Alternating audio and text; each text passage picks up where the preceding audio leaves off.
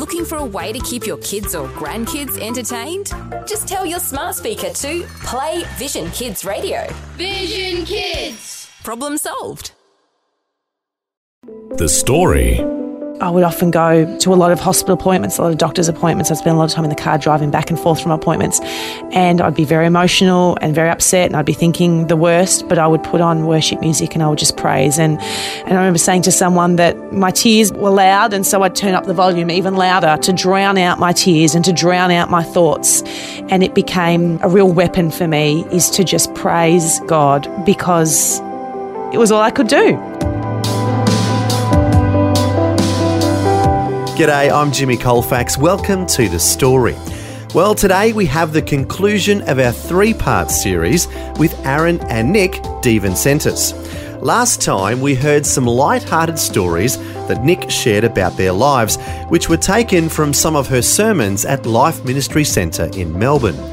The time before that, they shared how they met and married. And today we'll hear more of that conversation as things turn a bit more serious. As we've heard before, Nic likes to plan things and be in control. But suddenly she found that things weren't going to plan and that she and her husband Aaron were struggling to have children. Sadly, she found out that this was just the beginning of some severe health challenges. Today, Aaron and Nic share how their faith helped them through this journey. Once again, they're chatting with Eric Scatterbo in our Melbourne studios. Welcome back to the program, Aaron and Nic De Vincentis. Thanks for having us, Eric. Good to be back. Yeah, glad to have you with us once again. And so we kind of had a lighthearted chat last time, got to know that you're real people and you're not afraid of being real in public. That's right. And sharing in sermons. Yep. And unfortunately, you've gone through some very real challenges that we're going to talk about today. And it all started off with you finding out that you couldn't have children. Is that right? Yeah, so Aaron and I got to the point in our marriage where we thought it's time to start trying to have a family. And I'm a planner and an organiser. I like to know when things are happening. You like to take charge. We got that. I do like to take charge. Yes, I'm glad you've picked that up about me. And I thought, we'll start and, I'll have a baby at this time and great. And I got it all worked out in your mind. Planned out, mapped out. And it didn't go according to plan. And we struggled to conceive, and I went to the doctor and she didn't think there was anything to worry about. And so, just keep trying. I could talk for ages, but it was discovered that I had some large cysts on each of my ovaries and that they needed to come out. And so I had to have a operation, and this was the reason the doctors thought that, okay, well, this is probably why you can't conceive, because of these cysts.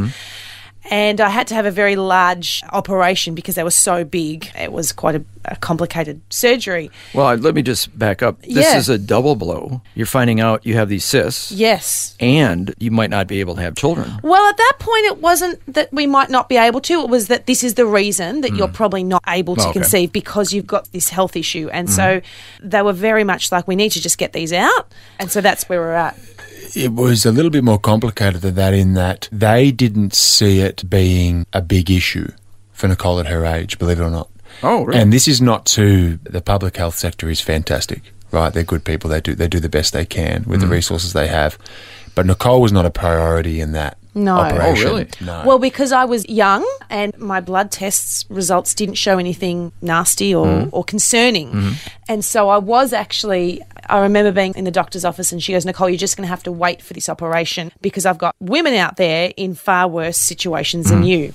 Which makes sense, right? It was quite fair and reasonable. Okay. But obviously everyone has a sense of urgency for their own personal circumstance. Yeah. Right. So I was immediately thinking, as were Nicole's folks, we need to rectify this. Sooner rather than later. We're not going to sit on our hands here. We were talking potentially 6 months before we would get the opportunity to get an operation. Oh, wow. We didn't actually have private health cover at the time, and so my parents very generously said, we're going to pay for you to have this surgery privately.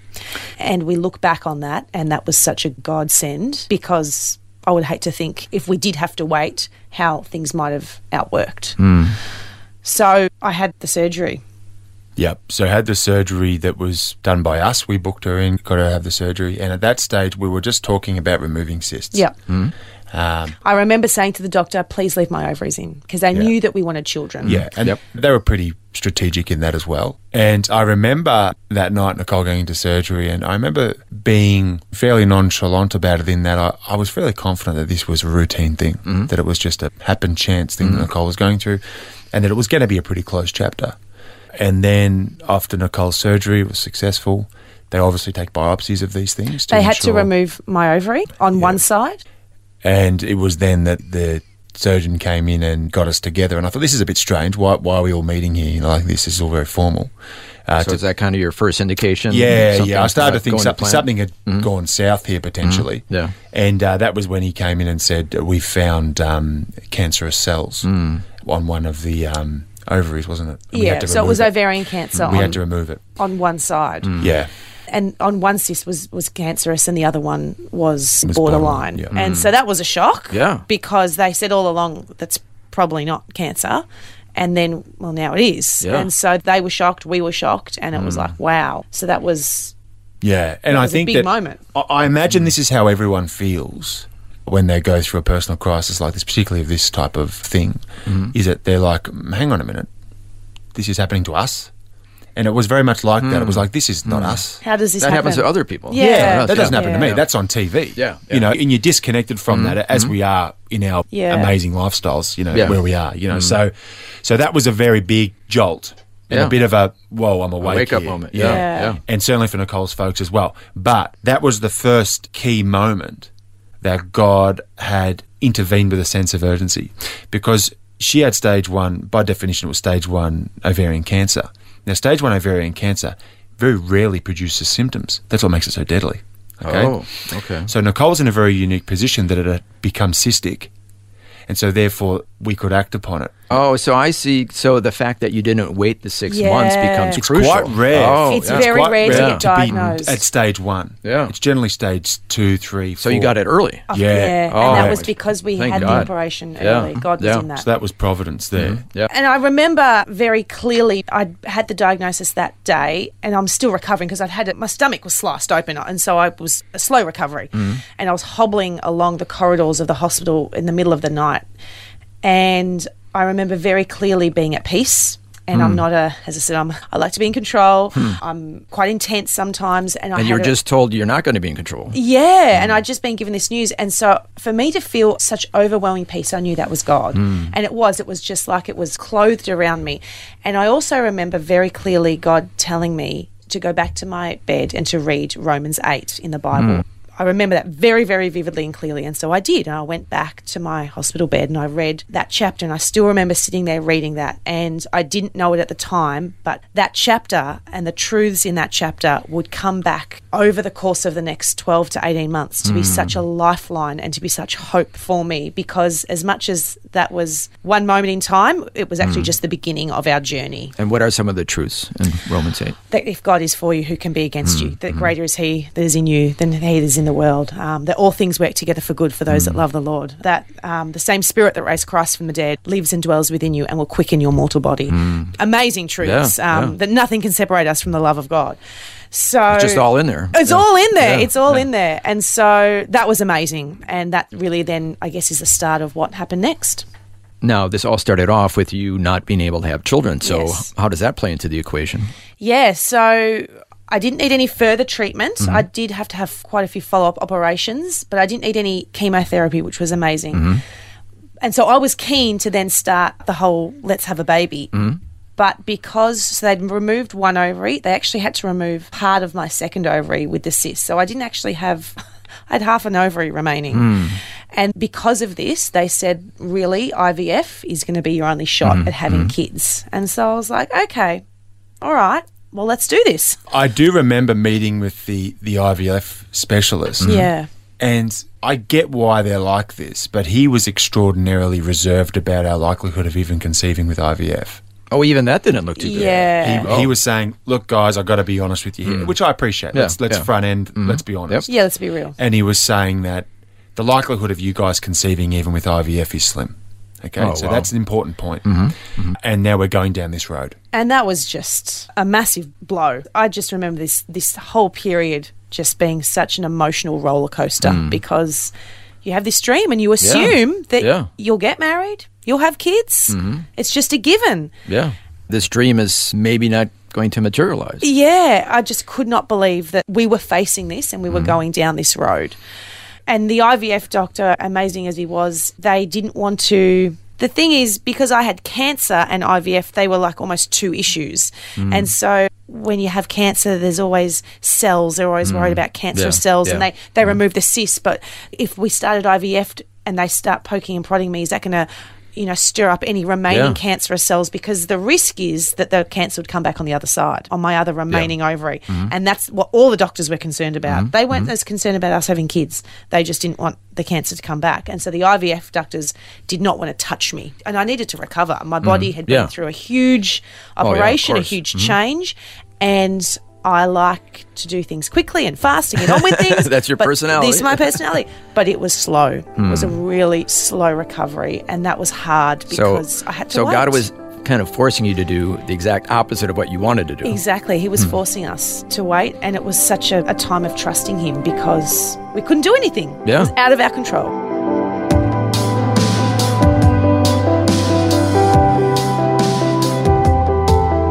You're listening to The Story. Today, Eric Scatterbo is once again chatting with Aaron and Nic De Vincentis.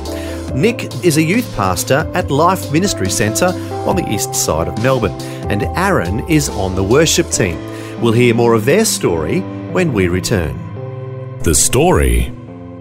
If this program has highlighted something you'd like prayer for, we'd love to pray for you. Call 1-800-PRAY-FOR-ME. That's 1-800-772-936. It's a free call. Or text 0401 132 888. Hi, I'm Jimmy Colfax, and this is The Story. Today, once again, Eric Scatterbo is chatting with Aaron and Nic De Vincentis, who are sharing about Nic's journey through several health challenges and how their faith has helped them. As we'll hear, just when things looked the worst, something amazing and unexpected happened. And Aaron, how are you feeling at this point?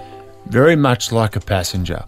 And that's the way I can think of it, is that you think about what your duty is in manhood as a husband and a father or whatever you are, and you think about, priest, provider, protector, as I think is a really great way of encompassing those duties and obligations under God. Bringing attention to that last one, which is protector. How do you protect your wife from something that you are completely outside your control? And so for me, it was very much a case of I really learnt a lot about myself during that time. And about... How so? Well, I had probably relied a lot in the past on my own abilities to control and impact. Oh, and suddenly you're in a situation, there's nothing you can do. Hey, man, you're not anywhere near the steering wheel here. You're at the back of the bus. Yeah. Right? And you're just a passenger, as you're handing out napkins and trying to make people feel comfortable. That's really what you're doing. Wow. You're not controlling the direction. And as a guy, that's the exact opposite of what we want to take charge. Yeah, and you're having these discussions with these professionals, and I'm not an aggressive person, but you want to grab stuff by the horns. Yeah. You want to steer this because your wife is suffering. Yeah. And you want it to end. You want it to end and you want to get outcome. And so for me, it was very much about, well, hey, what your default is here in life, this ain't going to work here. So both of you are pushed out of your comfort zones. Yeah, certainly. Yeah. The other added complexity is that all of our friends were having kids. Yeah, that was really all hard. around you. You're part of a church community. Yeah. It's great. Right? Mm-hmm. The other thing is, and again, another point of context, is Nicole was incredibly private at this stage around this for obvious reasons. So no one understood the context of why aren't Aaron and Nic moving on with their life and having kids? We know they want to have kids. So why everybody else is having kids? Everyone else is having What's the problem here? And that's not a go at anyone, because that's their perspective, right? And for some people, having kids is like going and getting takeaway. It just happens. Do you know what I mean? For other people, it's very different. It's horses for courses, really, isn't it, around outcomes? So to answer your question, that was sort of the challenge to me, was that I was certainly ejected into the passenger space and just being really a side support to Nicole where I could be. And he was incredibly supportive. Really, there wasn't a lot of people, our families and just the immediate pastors at church knew. Aaron was just incredibly supportive. I remember being on the couch, just crying at home, and he coming home and just supporting me. And I would say that point in our marriage we were strong.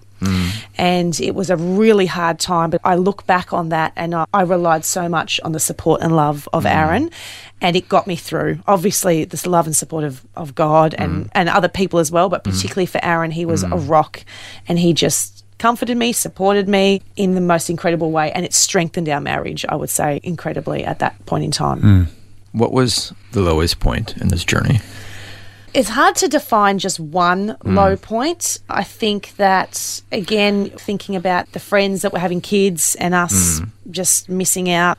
And also, you preach, as we spoke about last time. You preach from time to time. So you are, as a member of the ministry, trying to encourage people to have faith in the Lord. Nicole kept working. And you're struggling. So, yeah, I'm working full-time at the church. I'm running the youth group and I'm ministering from the platform. And it was really hard. And you pride yourself as being real. So you're trying to be real through this whole thing. Yeah, that's true. And it was hard. It wasn't easy. But I also look back on the fact that I was in that place. And as much as I cried so many tears, not necessarily on the platform, but at home, it actually forced me to stay connected. It forced me to stay connected in a church community. It forced me to keep going to church, keep relying on God. I wasn't allowed to escape. I wasn't allowed to run away. And sometimes when we go through hard situations and when we're out of control and people face these life-changing moments, people want to run away. They want to run away from God, from others. It's too hard. It's too hard being in a church when all your friends have got kids. And I wasn't able to. It forced me to rely on God, and so for that I'm quite thankful. And I think at that time, we were certainly challenged with, we need to acknowledge and understand that God is not circumstantial. What do you mean by that? Well, God is not limited by your circumstance. He's still God. Amen. He's still sovereign, and he's still in control. And so that's very hard to understand when your circumstances are dark.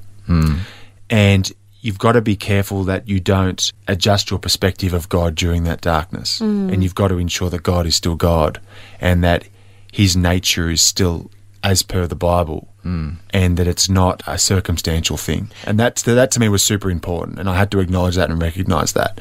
It's like anything, right?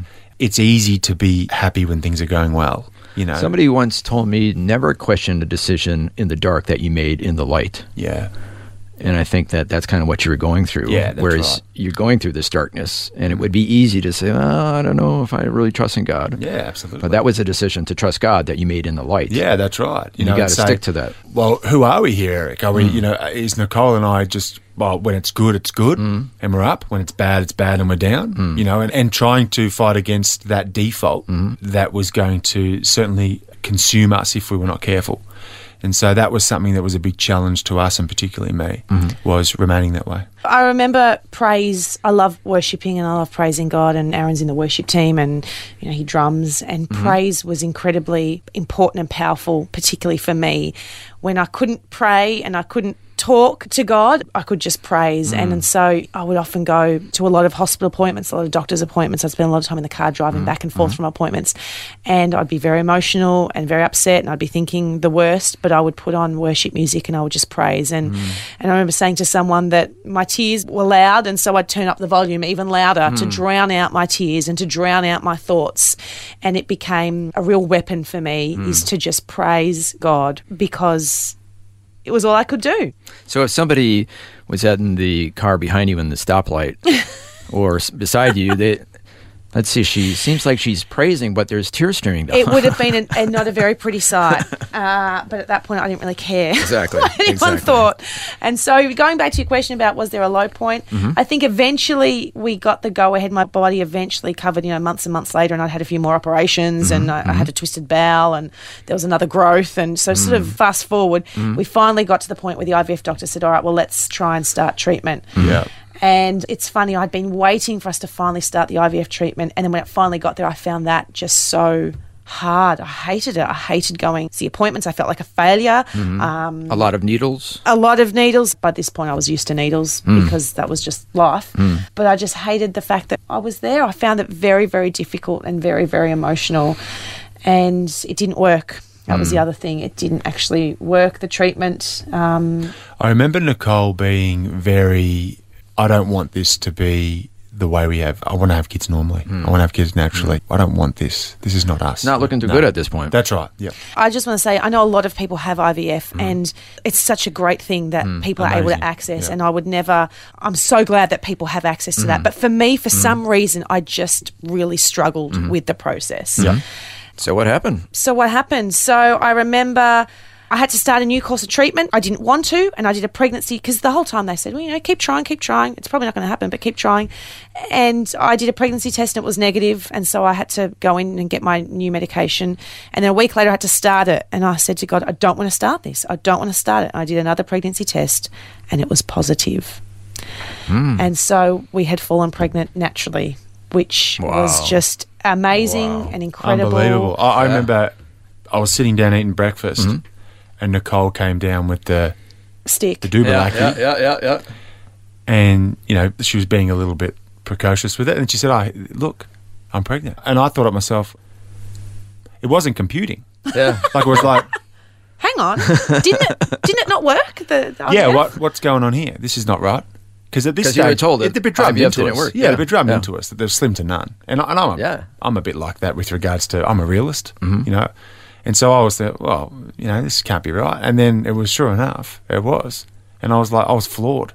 Wow. Absolutely floored. And, I talked about praise, and I know we've got to finish up, but I also remember we talked about Romans 8, the same spirit that dwells within us shall quicken your mortal body. And I used to walk every morning and pray, and I would put my hand on my remaining half an ovary.